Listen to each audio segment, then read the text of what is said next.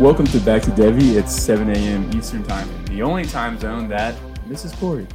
We're here with our special guest, Austin. Emphasis on the special. Let's just get started right now into the games, right? Let's get started with Quinn Ewers versus Alabama here. Now, I was a really big critic of Quinn Ewers opening up because I understand it was his first full game to start, but for someone that is touted for being, just greatness, he didn't demonstrate that at all for the first week.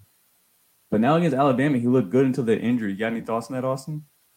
Yeah, thanks for having me on, Mike. Happy to be talking real Devi on a real Devi show. Yes. So good stuff real there. Devi about a fake sport or a fake exactly. Quinn, so it's really interesting. We talked a little bit about it on C2C pod this week, and I want to hear what you think as well. Last week was really his first live action in 2.5 years almost. Missed all of last year and missed a decent portion of his junior year as well with a small injury, hernia or something like that. It wasn't like a shoulder or anything, but so first real action, he was fine. But I think just kind of getting into a game where he wasn't really thinking about things. Like Alabama just kind of comes at you. They make you, ratchet it up to 11. I think he relied a little more on natural instincts, fell back on, his mechanics, on just what he's done for his whole life. He looked really, really good in this game before he got hurt. 9 for 12, 134 yards in like a quarter. Bama, how many points do you think Bama would have scored in this game if you played the whole game? 30, 35, 40? More than the 19 that they did score.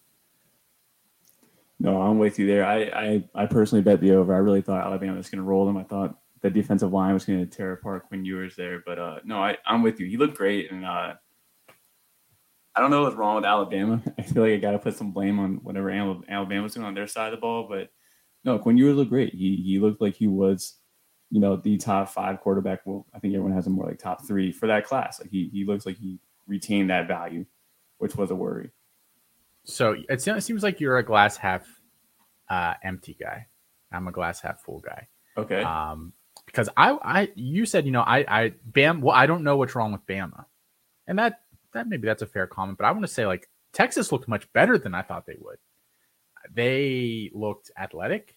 The offensive line held up pretty well. Like I said, Ewers, they were able to. He was attacking deep because that line was giving him time. Like he wasn't really under pressure. And he was connecting on those deep passes. Worthy was open all day. Worthy, if they played the whole game together, legitimately might have had 3 touchdowns. Ewers, he's such an easy thrower of the ball. I love watching him throw. I think he's on par with Aaron Rodgers in terms of the most aesthetically pleasing, just a little flick of the wrist sends the ball 55 yards downfield, and it looks like he's not even sweating it. I think those are the kind of tools that we love with him. If he can just get more reps, he looked fine this week on not that many anyway. And it's not his non-throwing shoulder that got injured, so there's no worry about him coming back too fast and not looking great throwing the ball. I give him 4 weeks, 6 weeks, or whatever. I wouldn't rush him back if I'm Texas, but I think it's wheels up for him. You guys were talking about it last week. You were a little nervous. I was a little nervous after week 1. I'm not gonna lie, but he assuaged pretty much every concern that I had after that game this week. No, I'm with you. And I like that you comped him to that quick release that Aaron Rodgers has, that little, just how he does. So I'm in agreement with you. I really do think Quinn Ewers is exactly as advertised now. Wasn't last week, but I guess kicking off the rust, been a while since been in the game. And I like what I saw. I really did. Just from my comments on the Alabama defense, so those flags that they had, that was what was it, the most flags that Nick Saban's ever had on a team, ever. Some wild stat that they throw out there about the flag. So I thought there was more mistakes by Alabama rather than Texas accomplishing stuff. But I don't want to. I guess I'm whitewashing their accomplishments too much there. I guess I'm but both he stepped up as far as Alabama also stepped down too. I guess that's kind of where I'm kind of going. No, that's fair. We'll just kind of split that difference there, and and then we can just move along, because there is another quarterback this week that injured his shoulder a little more severely, unfortunately. Tyler Buchner over at Notre Dame. Yes, sounds like he's probably done for the year, close to it. They're saying 3 to 4 months, so a little. It's not as mild of an injury as Ewers has. He has not looked good this year. What do you think about Buchner so far at Notre Dame? There, what are you expecting from him moving forward? Like, what does this shoulder injury do for him? I don't really know, honestly, moving forward. I'm a little scared here because I actually initially tweeted out during his first game. He went 8 for 8 for 125 to start off against Ohio State, who doesn't develop good defensive talent, but they still have high level recruits. Whoa, so, I mean, just they develop plenty. Last year was the first year they've put the Bosa's in the NFL in the past 5 years. They've put multiple first round corners in the NFL over the first couple of years. Like linebackers, you could argue, but you're going too far. It's been like a good 2-3 seasons, I think, for corners. I remember Shaun Wade winning the 5th round last year because the Patriots didn't trade for a 5th for him. And I was pretty upset about that because I was like, that dude looked terrible. Everyone's highlight tape last year was against Shaun Wade. It was very hilarious and noticeable that if they played against an Ohio State team, it was the highlight. It was Shaun Wade in coverage. Okay. But anyway, moving forward from that, I thought he started off good. So just how he's developed recently is just really hit the brakes. I mean, this guy is someone that was drafted in C2C leagues in like probably the top 10 rounds, like consensus, top 10 rounds. Yeah. So I don't know if we can get the return value on that investment. So I don't know where I have him in rankings. I actually haven't talked to Corey. I haven't talked to our group chat about it, but probably like week 4 is when I'm going to overhaul my Devy rankings and just that's when I'm going to start actually doing real reactions to it, not just like little overreactions. But I'm worried about long term. He's not getting this game time. I can't remember what coach said it, but one coach said the best teacher is the game itself. And so since he's just not on the field again for another year, it's looking like, and he didn't really end on a good note, I am going to be super worried. So, and I talked last week about how it's a thin line for these Devy QBs. I mean, we really have our eyes on 5 QBs each year. So, I mean, I don't know where I have him in my rankings right now. I don't have him pulled up, but I imagine I'm probably going to drop him. But I'm not. I am worried. This is a big stock down, and it's unavoidable because he can't get on the field for another 3 to 4 months. Yeah, and this is just. I mean, he missed his whole senior year because of COVID. Then he enrolled early. Didn't really play that much last year. Missed his entire junior year because he had a knee injury. So it's really. I mean, it'll be almost 4 years since he's. I mean, if he comes back and that keeps his job, like, and he gets it back, that's a tough sell for me. He has not looked good throwing the ball.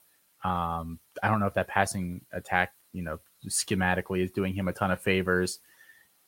He redid his whole throwing motion coming into college. It was very noticeable at the Elite 11 when he showed up there. Like, he took the whole year that he had off to like revamp it. I don't think he needed to do that. He hasn't really looked right since here.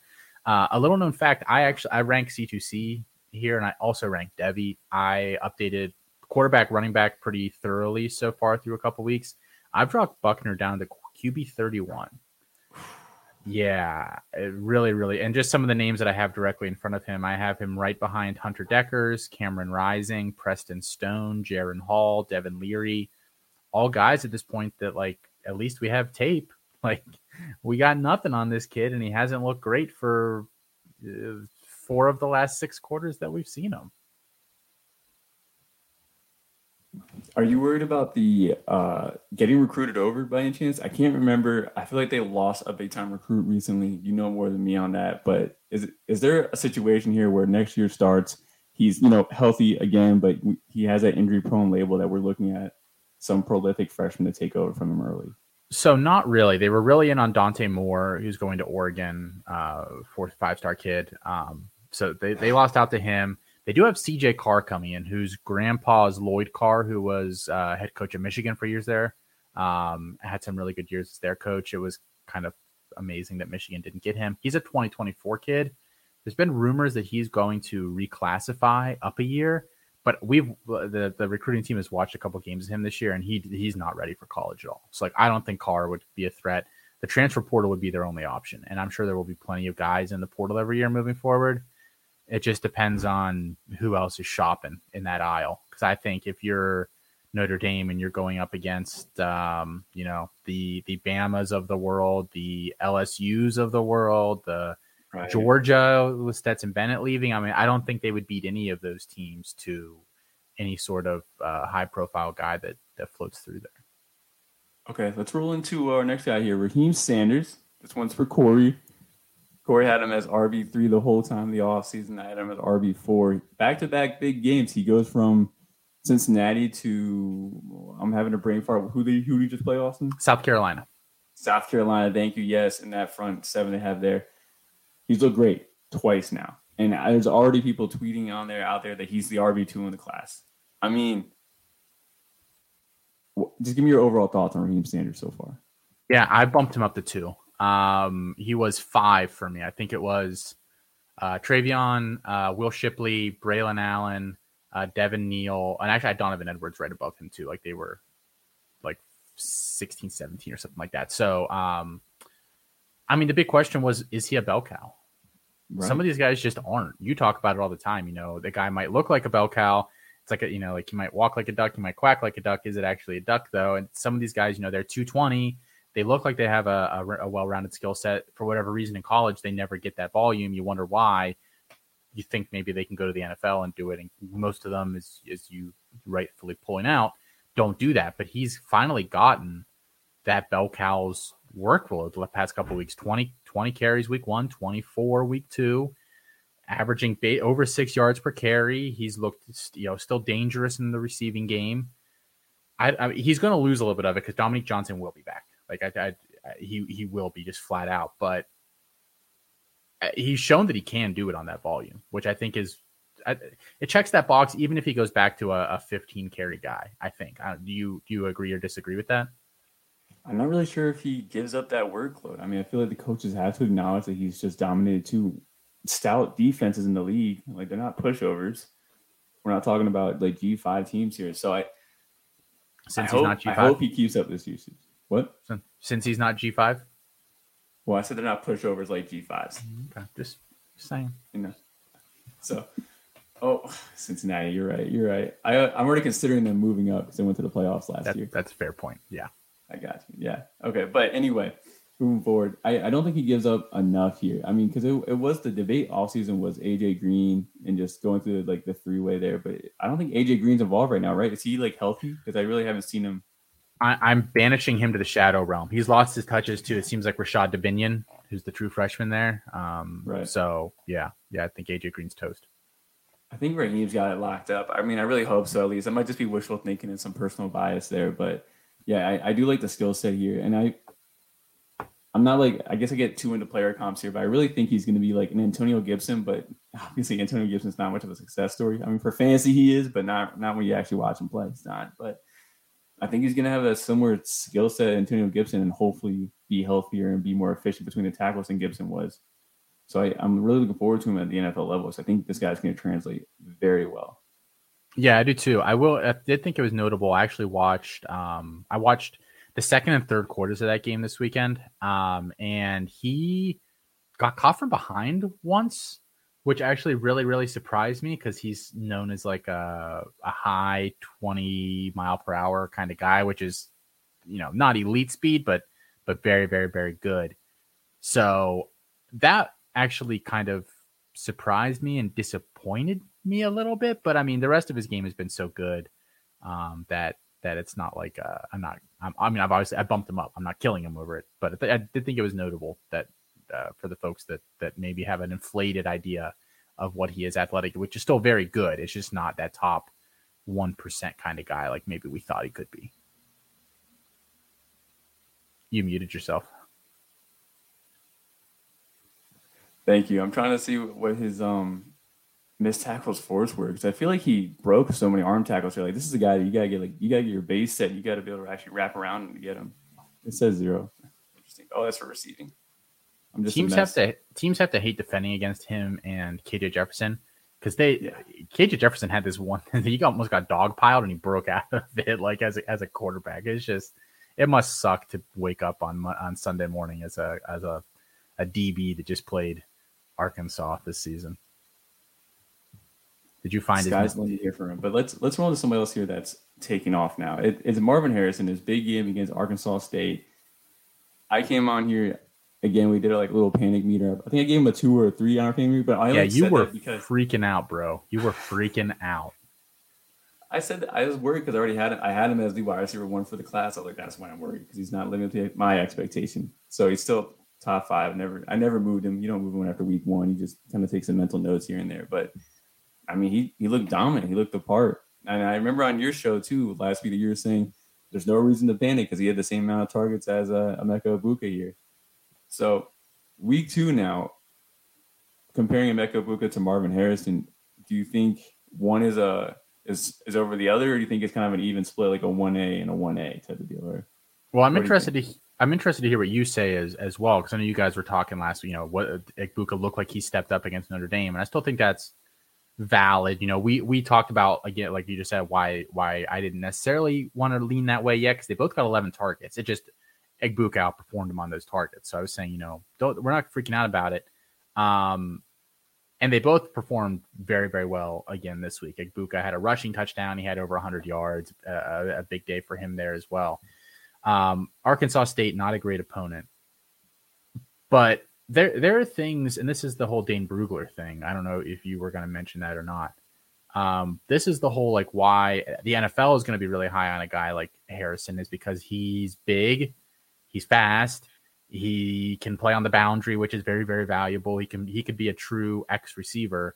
And I don't think it hurts that his name is freaking Marvin Harrison Jr. And it's not like he's just the son of some other random Marvin Harrison. Like, his dad is the guy. So I do think NFL teams value that.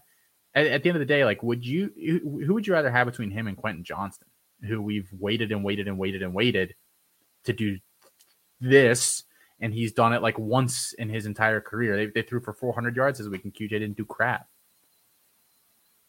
But comparing those two guys, I think I'd have to say Marvin Harrison Jr. here, because you have no questions at quarterback. Like, the person's going to come, but like Quentin Johnson, it's like, I mean, the analytics crowd are going to point out, about his production profile, which isn't good. I mean, there's more context there. I mean, his quarterbacks are Max Duggan and Chandler Morris, right? Like, I mean, like, this, everything has to be thrown like under 5 yards. They can't seem to push the ball down the field. So I would rather Marvin Harrison. There's going to be. I'm very confident that his production profile come draft day is going to be very elite, and then he's going to stay healthy too. And of course, the athletics will be there, but I think the athletics are pretty similar between these two prospects here. So that's kind of an equal. The thing about Johnston that I think is going to be really interesting is that I don't think he's ever going to hit like that elite market share kind of thing. Like, he had like 1.79 receiving yards per team pass attempt, which is pretty good as a freshman. And then last year he was at 1.9. Like, it didn't really get any better. And now this year it's through 2 games, but it's drastically worse. Like, it wouldn't shock me if he kind of barely hits like the thresholds that you want to see, but never like crushes them any given year.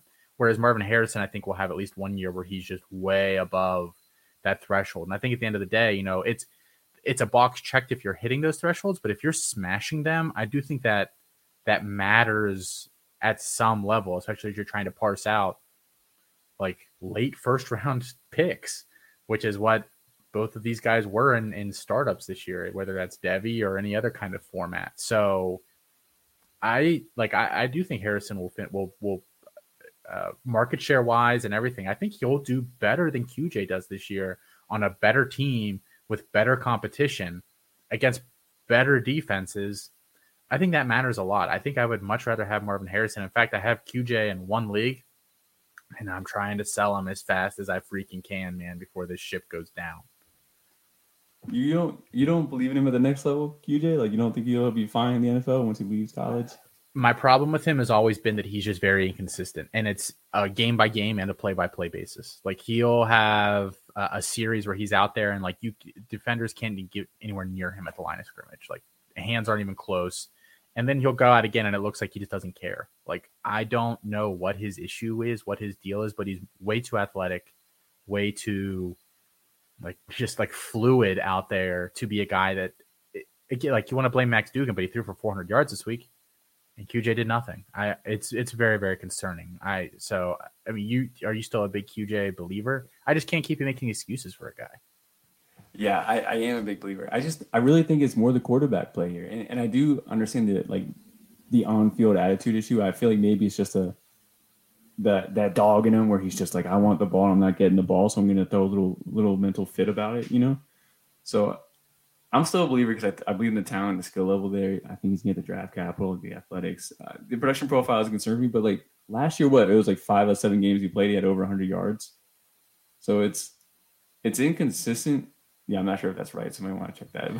Yeah, I'm looking up. You said that. I was like, that does not sound right. I thought he But had like a really good for the healthy games he played. I can't really remember now. But anyway, he's inconsistent, but like he's shown enough flashes that I feel good. It's similar to like George Pickens this last year. You know, like George Pickens never. I mean, he looked great his freshman year, but then it was all like he's hurt and he played like 3 games, but he's only got like 1 or 2 catches each of those 3 games he played. So it's one of those. It's kind of like that situation to me where it's like the player still has the talent, demonstrates that he has the talent, flashes enough for me to believe in him at the next level, and then he goes to a capable system that I'm going to be like, yeah, he's going to be a stud. my problem with that is like if he's a dog, like Pickens was a dog. Like that's what I love the most about him. Yeah. If he really is, the reaction isn't, oh, I'm not getting the ball. Like screw this. Like it's like I'm going to hurt the person across from me, and I'm going to make the quarterback give me the ball, whoever it is. QJ does not ever do that. He's gone God mode once against Oklahoma last year, and that's really the only game I can remember him making that kind of a difference. So, and he had 100 yards 3 games last year. Baylor, Oklahoma, West Virginia. We can round up that 95. We'll call it 4.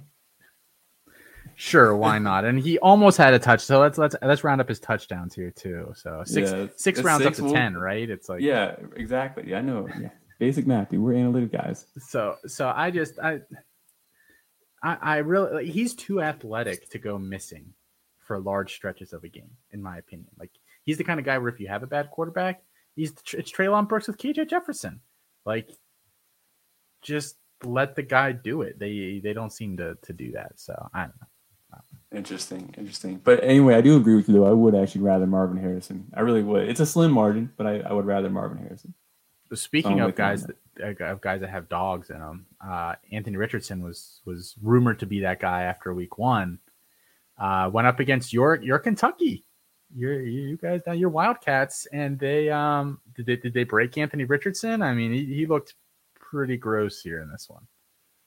Dude, he looked terrible. And I was hyping him up. I mean, there's always some project quarterbacks that go in the first round, right? There's always a few. And I really thought he was going to be the project quarterback. I think Will Levis is a project too, but I would rather take on Anthony Richardson as a project rather than Will Levis. But now it's just, I don't know, man. I hope that's like his rock bottom. Like I hope we just watched the worst game of his career.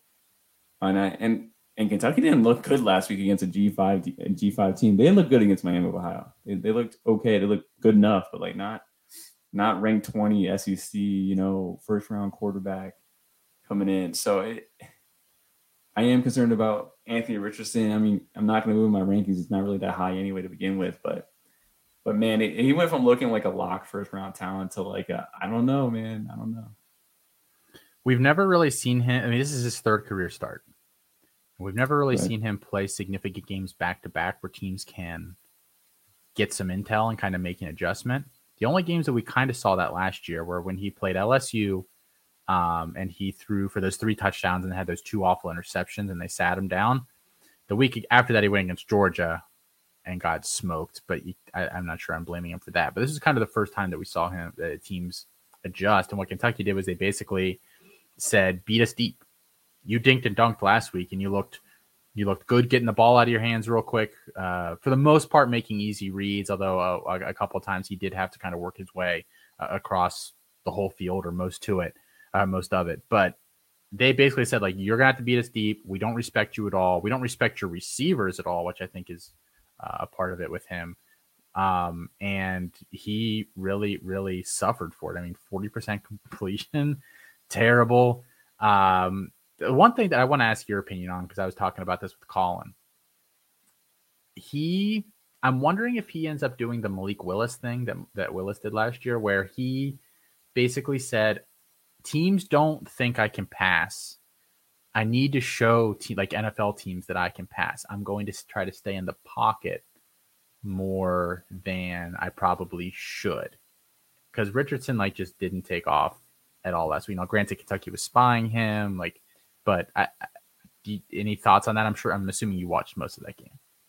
I did watch the whole game. So I really think this exposed the Florida wide receivers. I thought they looked really terrible. They had some drops too. They couldn't get separation. Most of our secondary came back I think only sent 1 or 2 to the draft this past year. We usually send like 3 or 4. I mean, UDFAs, but we usually get 1 or 2 drafted. But no, I thought that they game planned Richardson out really well, and I hope that he can make adjustments. I mean, because they really did. I mean, you nailed it. The coaches kind of like the defensive coordinators knew how to like tackle this problem, and they killed him. So I don't know if he's going to mentally switch over to like I need to throw more, or that's a great question, man. You're blowing my mind now with this question. I'm like thinking about this now. You're welcome. I hope it keeps you up tonight. I hope you're just laying there in bed like, oh my God, what's Anthony Richardson doing? I mean, it's still too early to say anything definitively about him, right? Like anybody who says like, oh yeah, like I think he's a first round, top 5 lock, like just write it down, is a fool. And I think anybody who's saying, undrafted free agent, like bum, also a fool. Like the truth is probably somewhere in the middle. And after 3 starts, we don't really know yet. But I will say his first 3 starts, there have been a lot more really bad moments than really good moments. And yeah, I gave a lot of Quinn Ewers has played 2 starts. I think Quinn Ewers has more good moments than Anthony Richardson does on tape so far. Like, really? That's true. I think I gave too much credit to Utah's defense last week because I really was ready to like put the crown on him, saying this is a good defense. I mean, he showed us what he got. So I mean, the athleticism is still there, right? It's still the same player. I really hope he develops that arm. I feel like maybe this might be a wake-up call where he pushes himself, coaches push him to start challenging his arm ability and get him to do more. I hope it doesn't turn into a Cameron Ward situation here where they're like, all right, everything's going to be 10 yards or less, like no matter what. We'll run some sort of air raid or something like that. But so I hope that it becomes one of those situations where they push him to develop more. As a Devy analyst, I hope that they push him to do that. So do you think he has to go back next year to school? I mean, maybe, yeah. I mean, if he doesn't develop like mid-year, I think we could probably know the answer to that question by mid-year. If he's not showing some sort of improvement and pushing the ball downfield, I think he will. Because I think scouts will come to him and be like, well, we think you're a 3rd-round grade, probably like what Malik Willis is. And he's going to go back to wants that 1st-round draft capital. So it's definitely on the table here. I mean, this class is still just C.J. Stroud and Bryce Young at the top, and then a whole bunch of maybes. And then there's the Will Levis crowd. Who's your 3rd guy right now? Tyler Van Dyke. Okay. I'm still a big believer. I don't think he's shown it this year yet, but he hasn't looked bad yet either. So yeah, he's the only guy who hasn't sabotaged himself so far. So that counts for something, right? Yeah. Yeah. It is not shot himself in the foot yet. Let's roll into Washington wide receivers here. You actually tweeted earlier today talking about Jalen McMillan, calling him a Devy asset, giving some props to Colin. I know that probably hurt. I almost called the police thinking that there was a gun to your head. Clearly someone was in distress tweeting that out there. But I actually have not. I have not watched these games. So these are both guys that I believe are they're juniors now. So they're still in the early declare. Yep, they're both 3rd year. Yep. Yeah, they both lacked a decent production profile up to this point, which, again, I don't really matter as long as they have it that 3rd year for me and they come out for that early declare. But talk to me about Rome Odunze and Jalen McMillan. Yeah, so I think both of them have enough context around it where you can kind of like fudge the numbers in your mind. Where they had COVID as true, COVID situation as true freshmen. I think the Pac-12 teams played like 3 games, so not ideal there. And then last year they were playing with Morris, a quarterback who is it Dylan Morris? Yeah, I think that's who it was. Who's legitimately one of the worst quarterbacks in college football last year. Like they've not been around, decent quarterback play. The first year they get it, they've both been fantastic so far. I'm still a really big believer in both of them. McMillan, I like a little more out of the duo because he is a little more dynamic with the ball in his hands. And Rome Odunze's dad would disagree, by the way. If you go look at my tweet, he found it and wasn't very happy about me saying that. But McMillan, he's short intermediate is kind of his game. Really dangerous after the catch, really fluid athlete. They RA Analytics had him as like the 3rd fastest player in the country this week, I believe. 21 miles per hour for him. Just a really nice athletic profile. I think he's going to have the production profile after this year. He's way above kind of magic line type thresholds that we talk about sometimes. And I think it's going to continue as long as Penix doesn't get hurt, which is kind of a big wish. But I think that'll continue all year. I think McMillan will have over 1,000 yards. I think Odunze will probably have close to that. 60 catches, 1,100 yards, 8 touchdowns for McMillan seems very doable for him. And I think if he does that, he's a legitimate. I know everyone says this, but a legitimate day 2 guy. Like I really do think that he'll get there pretty easily. He'll test well at the combine, which will really, really help him. So yeah, give me all the McMillan. I've moved him in my top 20. I mean, would you rather have him or Parker Washington? I don't think Washington can play on the outside. You talked about. I was Washington super last worried week. about. I was on the record last week saying I was worried about him because I thought in the offseason I thought Tinsley could be the one, and I think that's true so far for 2 games here. So I am worried about Parker Washington. I would take him over Raheem Jarrett today too. Wow. Yeah. Wow. That's bold. Well, I thought you were a big fan of Raheem Jarrett. I'm not really a big fan, so I can't really say it's bold. But I had him 15th coming into the season for Debbie. So not great, not terrible. Yeah. Right. Like for the class, right? 15th for the class. No, not 15th for the class. 15th overall. Oh. So that's huge. Is it? Yeah. Like 7th in his class. I don't know. I mean, okay, I put him at 15th for his class, so I got him deep. Well, yeah, you had Dontavian Wicks ahead of him though, so let's not get carried away here. Look, who's the new coach they have over there? Tony Elliott. Yeah, Tony Idiot is more like it. Yeah. But no, I like to call him McMillan here. But do you have any comments about like the defenses he's played? I mean, Kent State, Portland, like. Are not you great, about... but he's been the go-to guy there, and I think the tools are very, very apparent. I think and DeBoer's offense, their head coach, I don't think that offense is going to get worse as the year goes on. I actually think it'll get a little bit better as they all kind of gel together because they've got weapons. Like they've had a Ferrari in the garage, and they've had like a 90-year-old guy that can barely see over the dashboard at the wheel, and that you can't drive that car to its full potential doing that. So now they have an F1 driver there that's sitting behind the wheel. He's putting it on a real track. He's letting them go. I think they're showing what they can do. Love it. I love it, dude. This isn't on the show sheet, but I wanted to ask you about this question here. And I know you discussed it on your podcast, but I want to talk to you. I said no surprise questions. I explicitly said that before we went live. No. I think you'll be ready. You'll be ready for this. Okay, cool. All right. I want to talk about Jermaine Burton, right? We talk about the wide receiver in Alabama all the time. I was not as bold as your co-host in how I ranked him, but I had him very high compared to the industry here. And he just hasn't taken the spot as the Alabama wide receiver 1 as expected. So, I mean, where are you at right now with Jermaine Burton? Is he still would you still think of him as a top 6 guy in the class, or where are you at with him? I just pulled up my rankings as you were asking this because I've dropped a couple of guys, and he's one of them. I've dropped him. Where'd you go, Jermaine Burton? He was in my top 10. Now he's wide receiver 16 for me, and I actually think he'll probably drop even lower than that when I look at it again. Look, like it's the same problem he had before, which is like he's not hyper efficient. He doesn't draw a ton of targets, and just like straight up doesn't really get open short intermediate stuff. Thought maybe he could show something different, but I mean, through 2 games he hasn't. Like, at what point do you just say you are what you are? Like, you're a role player in that. You're Valdez Scantling.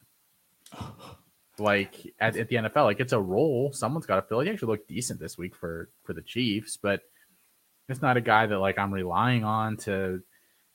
I've got one play. It's 3rd down and 9, and the game's on the line. I got to go to you. Like maybe he's just not that guy. Have you watched any of them this year? Or what do you think of him? No, I haven't been able to watch that much. I got to catch some of the Alabama versus Texas game, but not much at all. I watched the Utah State game, but it's like, I mean, it's Utah State, so it's kind of like everyone got playing time, you know. And he didn't even have that good of a game then. He was bailed out by 2 touchdowns. He had like 4 for 47 and 2 touchdowns. Like not a great day overall. Like he was out targeted and out caught by a bunch of other guys on that team. I think weeks ago we had an episode. I know Corey cited, so I don't know it from memory, but like wide receiver 1s in Alabama averaged like 1,300 receiving yards or something ridiculous like that, and it's just like.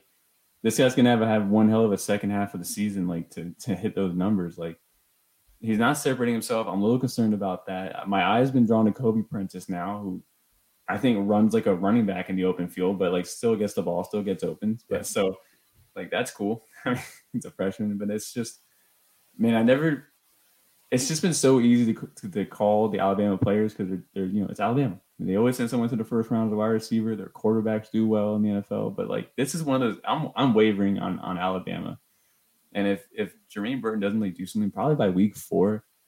I mean, he's right now my wide receiver 4 in the class, but I'm probably gonna move him to 6. Behind who? Who do I have him like in front of or behind? No, like you said, you're gonna move him to 6. Who's jumping him? Josh Downs and Addison. Okay. That's what I have behind him. I mean, I feel like I can do that right now, honestly. But yeah, I felt really good. I feel like most people probably had the same top 6, different order, but the same top 6. And some of these dudes are disappointing. I mean, Jermaine Burton's disappointing, but Kayshon Boutte too. Like, I'm waiting for him to do a little more too. I don't really think it's his fault, but are you worried about him? I mean, another impromptu discussion here. You guys said last week you weren't. No, didn't do much again for a second week in a row, and it's a bad situation. But I mean, I'm still not worried again because it's just the talent level. But I mean, if he doesn't flash here and there, like, yeah, I think I'll be sweating a little bit. But if he ends the year with having like maybe like 4 good games, the other 8 are just meh, I think I'll be okay. But if it's so I'm not worried about it because I know who his quarterback. I think his quarterback's terrible. I don't even know. What is LSU doing? They don't know. I'm worried. I'm a little worried. I would about be lying. Boutte? Yeah, I'd be lying if I said I wasn't. Do you think his injury is? Do you think he's come back from his injury? Do you think physically, athletically, he is 100%? It's really hard to say because they are not like even attempting to like get him into space or like anything. So, but I thought he looked mostly fine when he wanted to week 1, and I didn't watch their game at all this weekend, so I can't comment too much on that beyond just another underwhelming box score for him. But I like he looks mostly fine. So I mean, you guys talked about it. He might opt out. I don't know. I mean, he clearly just. I don't think he likes Jaden Daniels. They were arguing in that first game against Florida State. Yeah, I want to back up now to Jermaine Burton here. I just want to do like an either or. Who would you rather have? Oh, sweet. Okay. All right, Jermaine Burton or Lorenzo Styles? I've dropped them both a lot. Do I have to choose one? Yeah, you do. You have to choose one. I'll take Styles because he's the mystery box. He could be anything. I think we already know what Burton is. All right, Burton or Bo Collins? Bo. Burton or Adam Randall? A mystery box. Give me the mystery box. Give me Randall. Okay, yeah, you'll probably take these freshmen over him then. Yeah, that's the thing. Like once we get a couple years in and we think we know what these guys are, I'll just take the guy that I don't know yet and hope that he overcomes that. And yeah, Randall. I don't know how far down the freshman I'd have to go. I would take Randall. I would take Antonio Williams. I'd probably take Evan Stewart over him at this point. I'd probably take Taylor and Darian Brown. Yep. I would take both of those guys. Yeah. I think so. What about Kanata Mumfield? You're a Pitt fan. Mumfield has not looked very good this year. I would take him over Mumfield. He's bigger and more athletic. Gotcha. All right, interesting. All right. Now that we've segued like 10,000 times, here's a question that I've hinted at Corey, who doesn't pick up on it the last like 3 shows, and now I'm the guy talking about Western Kentucky's former coach way too often, Mr. Kitley. Look, he's in Texas Tech. He's gonna create these high level producers. This is now a Power 5 program that we care about. Are these guys Devy assets? Like, do you think these guys are? I mean, they're gonna put the numbers, but do you think these guys are gonna be developing the Devy assets? So, like, I'm really more talking like focusing on like Duran Barley, for example. He's a sophomore. He's looked good for 2 games. Yeah, got a lot of targets this week. Didn't do a lot with them. I did have to watch this whole game for college fantasy tonight. You know how Felix is about. You watch your darn game. So I then he gets mad you put in too much context. He's like, you gotta be short blurbs. Like anyone can read a box score. Like I'm trying to give you some in detail stuff here. I was watching that show as you try to talk about Rice, and he's like, stop. It's cracking me up. Yeah, so I mean, I think that I don't know how much I love any of the guys that are on the team now. But I think if he stays there for a couple years, there's a very good chance that they can develop some of these guys. Bradley, he moves well for his size and he has pretty good hands, but is he a possession guy in the NFL? Like those tall possession guys, they don't seem to be worth that much at the end of the day. Like, I don't know if he has the ability to win deep, which is if you're going to have like an alpha build guy, like Cedric Tillman is way more NFL ready than him because Tillman can kind of win on the boundary, against press coverage. Like we've seen him do all of that already at a high level. We haven't seen Bradley do any of that. I don't know if we will get to see him do any of that. I don't think that's the kind of guy that this offense is meant to highlight or develop. At the same time, though, like I think it's meant to develop more of the Miles Price guy or the Nehemiah Martinez who had a good game this week, or I don't know. I don't think they have the bodies there yet, but I do think there's a chance as the years go on that this offense can do it. I just don't think there's the guys there yet to see that kind of jump with, personally. Gotcha. So you think the system will eventually just not who's on there right now? Because I'm with you on physical ability. I agree with you because I do talk and a lot about physical attributes compared to like their size, and like the 6'5" guys, the only ones that are like successful. Like Mike Evans is the best example, and those guys are. I mean, he's a hyper athlete and he's super physical. So and guess what? Wins downfield consistently. Like I think you have to at that height. Yeah, because I mean, those guys don't. Corey said this last week. When you have to say this guy moves well for his size, like that's more of a negative. You got to put in that. Not a great qualifier. Yeah. For his size, he's a good mover. Like no, so when you're like that big, like DBs will be on you because DBs in the NFL are hyper athletic. So it's like saying, for your intelligence level, this writing is really good. Like, oh, thank you. I don't. That's not a good thing. Yeah, I mean he saw a big uptake in snaps too. Like he went from 17 snaps week 1 to 62 week 2 against Houston, who's a better G5 team. I mean they are like a really good G5 team. So wait, who are you talking about there? Jerand Bradley. He saw like 17 snaps week 1, but he saw 62 this week. So, yeah, he was out there and they were looking his way. It's just I don't think defenses respect him over the top either, which I think again is just limiting. Like if you're going to be a tiny guy, at least you can be shifty and kind of get open quicker. Like those tall guys can't do that. So what else are they going to do? Like I'm pretty skeptical on Bradley, and I don't know. Like this could just be a revolving door of like 1 week somebody's really good there, and then the next, like we saw it this week, like Nehemiah Martinez was really highlighted. Next week it could be Loic Fungi. The week after that it could finally be Miles Price. I mean, I think it's just going to be a rotating door because they don't have that guy there yet. Do you think this is now? I'm doing way too many like what ifs here. You think Kittley moves on like sooner rather than later, so then we don't really actually get to see any Texas Tech guys like really get to cash in? It's a good question. He seems like the kind of guy that will eventually get a head coaching job. I mean, Cliff Kingsbury-ish. Like I'm not like he might be more successful than Cliff or a better coach, but like that kind of seems to be his pathway. Like start off offensive coordinating somewhere small, kind of prove that you can do it somewhere else, and then make that jump. So he could. But I think even like, so will he do it at Texas Tech? Maybe. I think he'll be there for at least 2 years. So this year, 1 more year. And then if they're good, then I think he moves on. All right.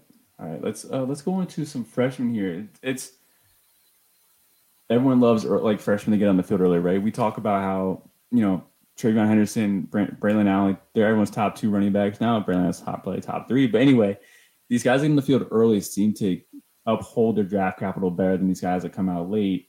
So let's just talk some freshmen that have caught some eyes here. I actually want to start off with Luther Burden, wide receiver 1. I personally think he's going to be just as good as Jamar Chase here. According to PFF, who everyone, I do. I have lots of expectations here for this guy. PFF, who, we love their raw stats when we don't love their film grades. But I just want you to know this because I don't think people are aware of this. Out of 79 freshmen, which some of them are probably mislabeled, but of this current list I'm looking at, 79, he's bottom 6. Him and Andre Green from UNC, they're bottom 6 for their film grades. Just give me your thoughts on Luther Burden. I mean, because I don't see that in him. I don't see bottom 6. He's not Jamar Chase. I think he's a lot closer to the Juju Egbuka range of player where they are probably inside-outside versatile, but I think he's going to end up being best in the slot where he can be physical, like he can be a physical overmatch, but he's still quick and shifty enough with the ball in his hands where he can make something work there. I don't know that he'll ever like he had a really nice week one, and he was another guy where he scored 2 touchdowns, but they were both carries, which is I mean it's awesome to see a true freshman in their first game score 2 touchdowns. Like regardless, like massively different expectations for Jermaine Burton's 2 touchdowns versus Luther Burden's 2 touchdowns, but I don't know that he can consistently get open yet. I don't know that he necessarily knows how to do that. He definitely has the tools, and he definitely will. But I think it's asking a lot of a true freshman to show up at a school like Missouri in the SEC and be their go-to guy with like nobody else really there and a really bad quarterback. I think it's just a really, really tough expectation for him. So I do expect this to be a rough year one for him, but I do think he can bounce back. I think he'll grow into that. And who says that he has to stay there for 3 years? Do you want him to stay? Would you want him to transfer out if quarterback situation is not looking better at the end of this year? Dude, that was my follow-up question. I was going to ask you, at what year does he go to Alabama? I can read minds. When do you want him to go? Is Bama the spot for him? I mean, probably that's the go-to transfer spot. I guess all of a sudden Alabama doesn't know how to recruit. Like, well, I mean, okay, Kobe Prentice, but they don't know how to recruit like freshmen all of a sudden. So, no, I don't really have a prediction for him transferring out, but I could see him getting to a point where he sees there's nothing more for him to learn, and it's a business decision to go somewhere better because he can, So I could see him get to that point. We just really haven't seen it. No, actually, never mind. I was going to say we haven't seen it internally in the SEC, but Jermaine Burton just transferred. So I was about to. Yeah, yes. I think if he's smart, he makes that jump at some point. I don't know if it's after this year, if it's after 2 years, but Missouri's just going to struggle to get him the ball. Like even like Missouri's put some guys in the NFL, but it was when Drew Lock was there. Like say what you want about Drew Lock in the NFL, but he was a very good college quarterback. Like they definitely don't have their Drew Lock on that team right now. No, for sure. Yeah. So let's go over to Andre Green here though, or not Andre Green. I want to go to UNC, but I want to talk about their running backs. I want to talk about George Pettaway and Omarion Hampton. Now, last time me and Corey talked about him, we talked about how we liked both individual skill sets. We wish they were just the same running back, and then he would be like the RB, a top 3 RB in this class right now. It's nice seeing them get on the field early. Omarion Hampton looks like he's being used the early down thumper, but he's not really. I can't really say he's excelling at. Like his raw stats look fine, yeah, but when you watch the film, it's not like he's trucking dudes over or breaking the tackles. It just kind of seems like he's finding that initial hole, and then the next level, he's just not breaking away. What are your thoughts on these 2 running backs here? Yeah, Felix and I have not really argued, but he's trying to victory lap that we were wrong on Omarion Hampton, and I don't know that I don't know that we know that, but I don't know that even if Hampton is a very successful college running back, I still think there's a lot of limiting factors for him. He's not a great athlete. We do not have him marked down as a guy that hit very good mile per hour times coming out of high school. Obviously, that stuff can get better. But he is kind of just a thumper. Like the line for me, or the guy that I usually comp some of these guys to, is like Rakeem Boyd, who was at Arkansas for many, many years. For anybody that remembers him, it wasn't that long ago, but Boyd was NFL size. He produced very, very well in the SEC on a team that was middling to not so great in that conference. And there were people who would say, Rakeem Boyd put up 1,300 yards this year, man. Like he's going to go to the NFL. And it was like, yeah, but if you actually watch him play, like he's not like he's basically just accumulating kind of like Frank Gore at the end of his career. Like I don't know that he has the tools and the skill set to be a guy that I'm really high on for Devy. So at that point, I think Pettaway has a better chance of being a consistent role in the NFL with his skill set than Omarion Hampton does at his. So, I mean, yeah, has he taken over the early down role? Yeah, it took 2 injuries for him to do that, but we can ignore that for a minute. I don't know what he's shown this year, and he's young. He has a couple years to get better, but I don't know how many guys go from being like average athletes at best to like NFL level. It just doesn't necessarily happen. So with these 2 guys here, because I'm with you, I don't think Omarion Hampton's really like.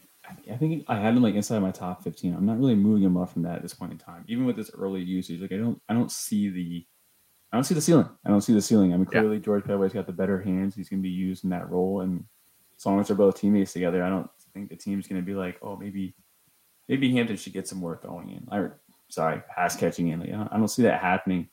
But with Pettaway having the more successful skill set, do you think Pettaway could be developed into that workhorse role? Like, do you think he can put on the weight and the size to get up to that 210 that we like to see?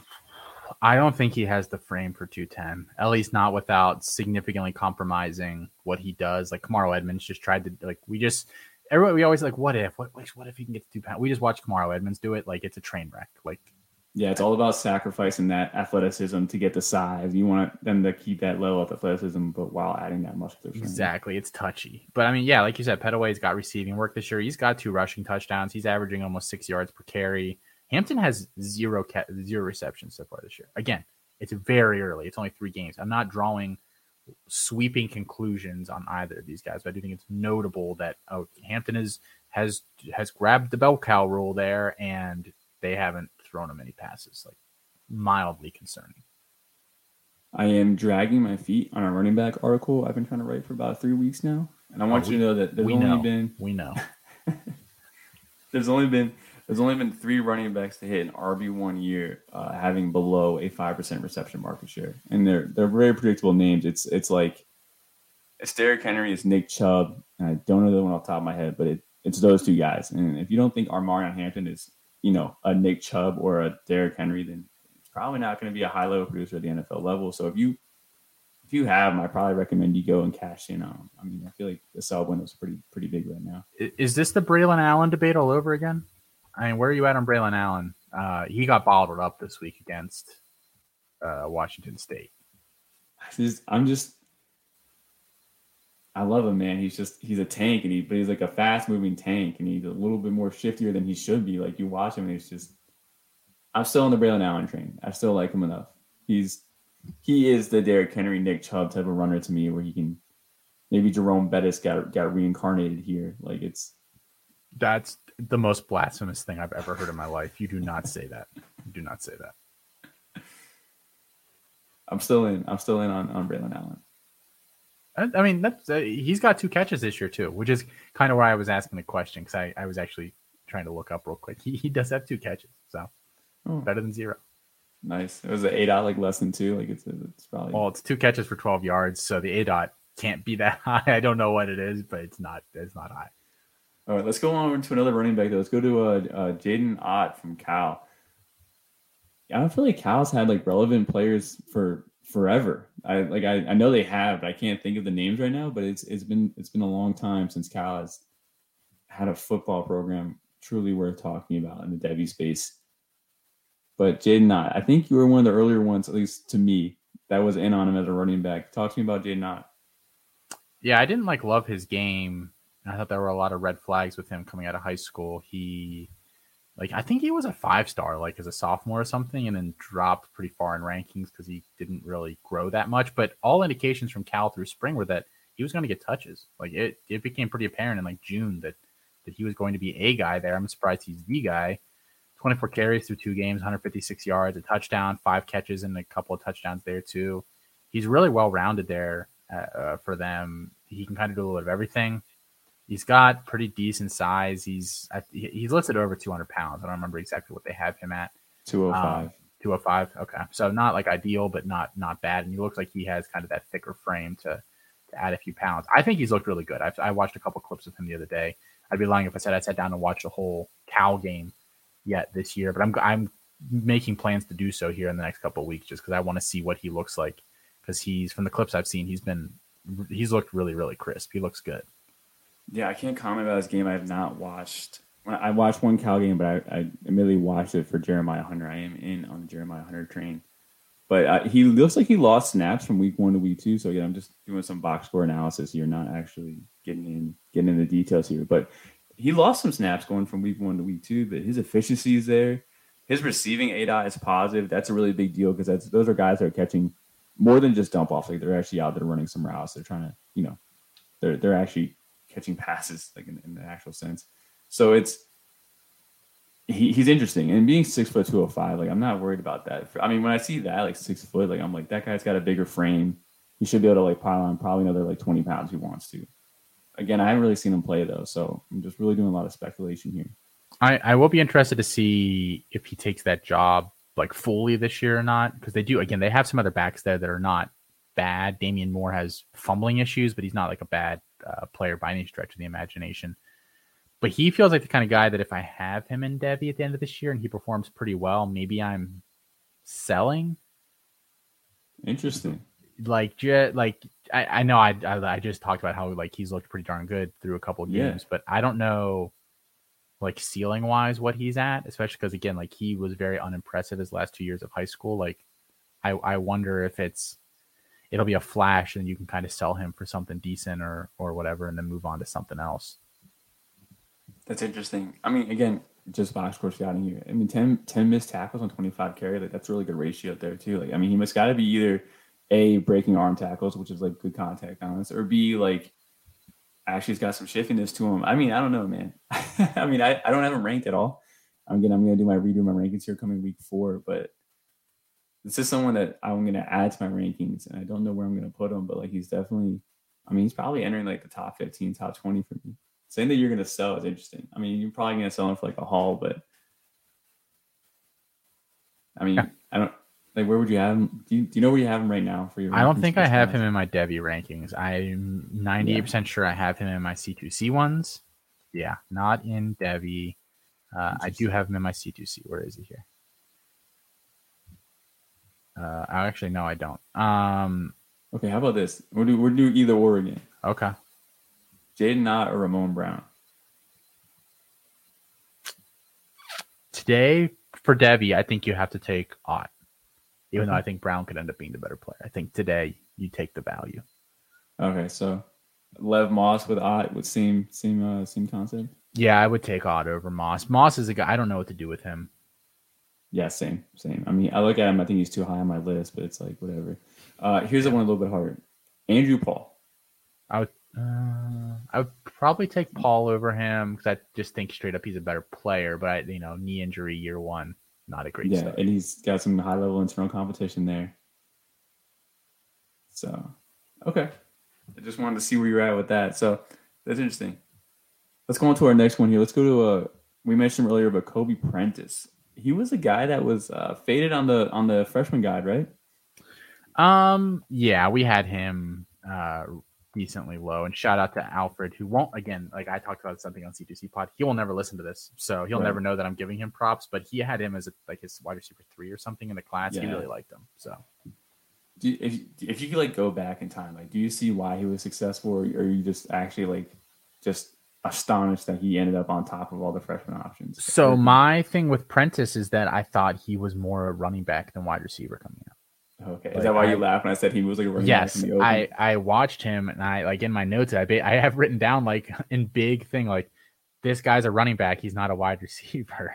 I just remember him catching a ball against Utah State. He did like a little dead leg move, and I was like, that man looks exactly like Breece Hall in the open field. Like that was like the exact same. Like his body language was the exact same as watching Breece Hall, and I was like, this is kind of funny. Yeah, usually with receivers, they're like a lot more shifty, twitchier, sink their hips more. He was more just upright. I was like, all right. Very low ADOT in high school for the most part. Was a special team, like big special teams guys. I do want to see, like, does he develop further than what he is now? Like, and how many injuries did it take for him to get to this point? Because I think that is, like, obviously a lot of these guys, if they take advantage of it, that's good. But, like, I mean, there's a bunch of dudes that got hurt before he was stepping into this role. I'm still skeptical, but I'm significantly higher on him than I was 4 weeks ago.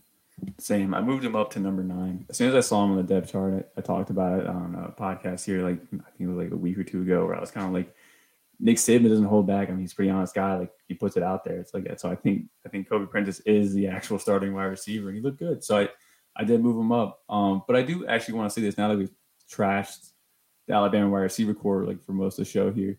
If JoJo Earle was healthy, do you think he would have been the one here in this offensive system, or what? I think he definitely would have been. Or like he would have been the number one guy in the slot. Yeah, I think he would be getting targets right now. I mean, he had like people were so upset because he had a drop or two in the spring game when it was like a monsoon. Like I was not worried about that. But now 2 injuries 2 years in a row, that's kind of concerning. Yeah, I'm watching Burton struggle, and now I'm just focused on, man, if JoJo Earl was healthy, how much would he have eaten? Like this is do you think if he comes back healthy this year, like let's say that the Clemson trainers come over to Alabama and give him that miracle drug that they got going on over there. Do you, do you think JoJo Earl is gonna take off if he like were to play like halfway through this year or whatever? Do you think when he comes back he's the guy? That's a good question. I don't know. I don't know if they're going to rush him back or not, what they're going to do with him. I would suspect that no matter what, Prentice has some sort of a role moving forward. You have Prentice, it looks like right now, is your wide receiver 30 overall. And yeah, your wide receiver, I believe, 10 in the freshman class. Realistically, how much higher do you think you could go? Here are the guys you have in front of him, Mike. You have Andre Green Jr., Antonio Williams at Clemson, Barry and Brown at Kentucky, Keon Grays at Ohio State are the couple of guys right in front of him. Can he jump any of those guys for you this year? Yeah, that's hard. I mean, he could for sure. We talked about Keon Grays potentially being a year 1-0. That definitely can move him above Andre Green. I might even do that right now. But it's a really nice class. So it's because I've thought about that. Even when Barry and Brown broke out here, like I've thought about like, can I move him up even more than I have him right now? Like I'm not really sure. So I could see him moving up a little bit, like at the moment, but come end of the year, I think I'll instantly put him up above all the year 1-0. So if Shefron doesn't get out there, if Graves doesn't get out there, Randall should be getting out there. But let's just say Randall doesn't. Like I'll put him above Randall for sure. Yeah, I think Randall's back this week. Yeah, they announced that, but I'm waiting to see. I don't want to get caught off guard by that coach speak. So, you sound like a man that's been burned too many times on that, Mike. Dude, it's all men do is lie. Like I don't get it. Guess my wife was right. All men dish, do is girl, lie. Dish. I'm here for you. Let's go into Kobe Hudson, TCU. Now, whoa! I know you've got Kobe Hudson on the mind. That's not who we're talking about here. Are we not? Oh, it's Jordan Hudson. Thank you. I got him on the show sheet last week. I got him mixed up with Tyler Hudson from Louisville. Just anytime you're talking about a Hudson, you're Kobe. It's Kobe. All right, Jordan Hudson, TCU. A lot of the guys here at CDC like DJ Allen early on. I have access to Matt's database, which I really do appreciate. Always shouting out, big wide receiver guy. He has him clocked in at like 18.4 miles per hour. I mean, that seems extremely unathletic. But he's on the field now, so just give me your thoughts on Hudson here. Yeah, I think his upside is eventually limiting. I don't know that he'll be able to consistently play on the boundary and win on the boundary. I think like the best case hope for him would be that he turns into David Bell. But I don't know that he quite has the same ability to win downfield that Bell does. Bell has like that miraculous, now he's not open, now he is kind of thing going on.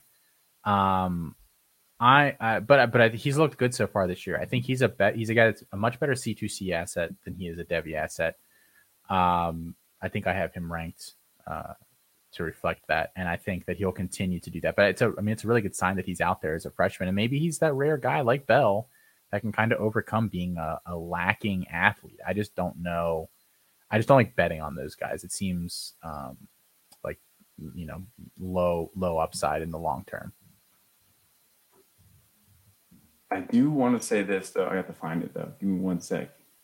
David Bell from Purdue, because his miles per hour data was actually very shocking. 20.5 miles per hour coming out of high school for someone that everybody does make fun of for running that 4.6 at the combine. I mean, that's a 20.5 mile per hour guy right there. And so don't disrespect David Bell on this show ever again, Austin. All right.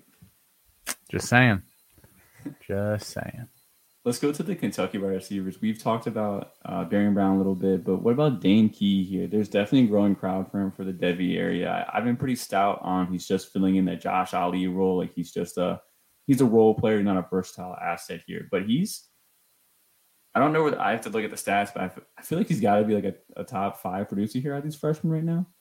You think these guys are both Devy assets, or what do you think is going to happen to Dane Key here in the next 3 years? What do you think? I mean, you're the Kentucky guy. You tell me. I tweeted out a couple months ago. Dane Key will probably outproduce Barry and Brown this year, but in the long term, I would still rather have Brown. I mean, that kick return was all you needed to see, where he hit 22 miles per hour and just turned on the jets. It's gone. Yeah, no, in my opinion, is from preseason or off season. It has not changed. It's Marion Brown's the versatile asset. He's just got to fill into that frame a little bit more. He has that twitchiness, that athleticism. He he already in high school he played the same system that Kentucky runs now. So it should be a pretty quick transition, which it's already happening faster than I thought it would. I really didn't think you'd see the field like this early against good teams too. Like like if they play him against G5, like that's just kind of typically how it is. But he's out here playing against Florida, so I'm more on the Brandon Brown train. I think I always will be. Dane Key will be the early producer here, but I think we will see Brandon Brown overtaking his teammate here year 2. So I'm still stoutly on the Dane Key's a role player, but sometimes role players do get that draft cap. I mean, there is a world of possibility where he keeps his debut value. I mean, and he is kind of that springy, linear type athlete that every once in a while kind of ends up hitting, but it just doesn't seem like he has a ton of versatility at this point. I don't know if he has the ability to get that either. The role players that you like to see be successful next level, they usually have the size, like the 6 slant boy. I'm talking about Michael Thomas. Like that's a role. I mean, yeah. Well, so, I mean, even though he's more versatile than I think Dane Key will end up being. Obviously, very early to say that, but yeah. So I guess we're both still sticking to our preseason opinions about him. Let's talk about our last guy here, Amari Evans. I've been toting him. I have to give credit though to Solving Football, David. I'm not want to mess up his last name. Is it Kipple or Nipple? Like, be honest with me. He doesn't want his last name tossed around for that reason. Oh, okay. So we'll edit that out. We'll just go a clean break for Corey to edit that out.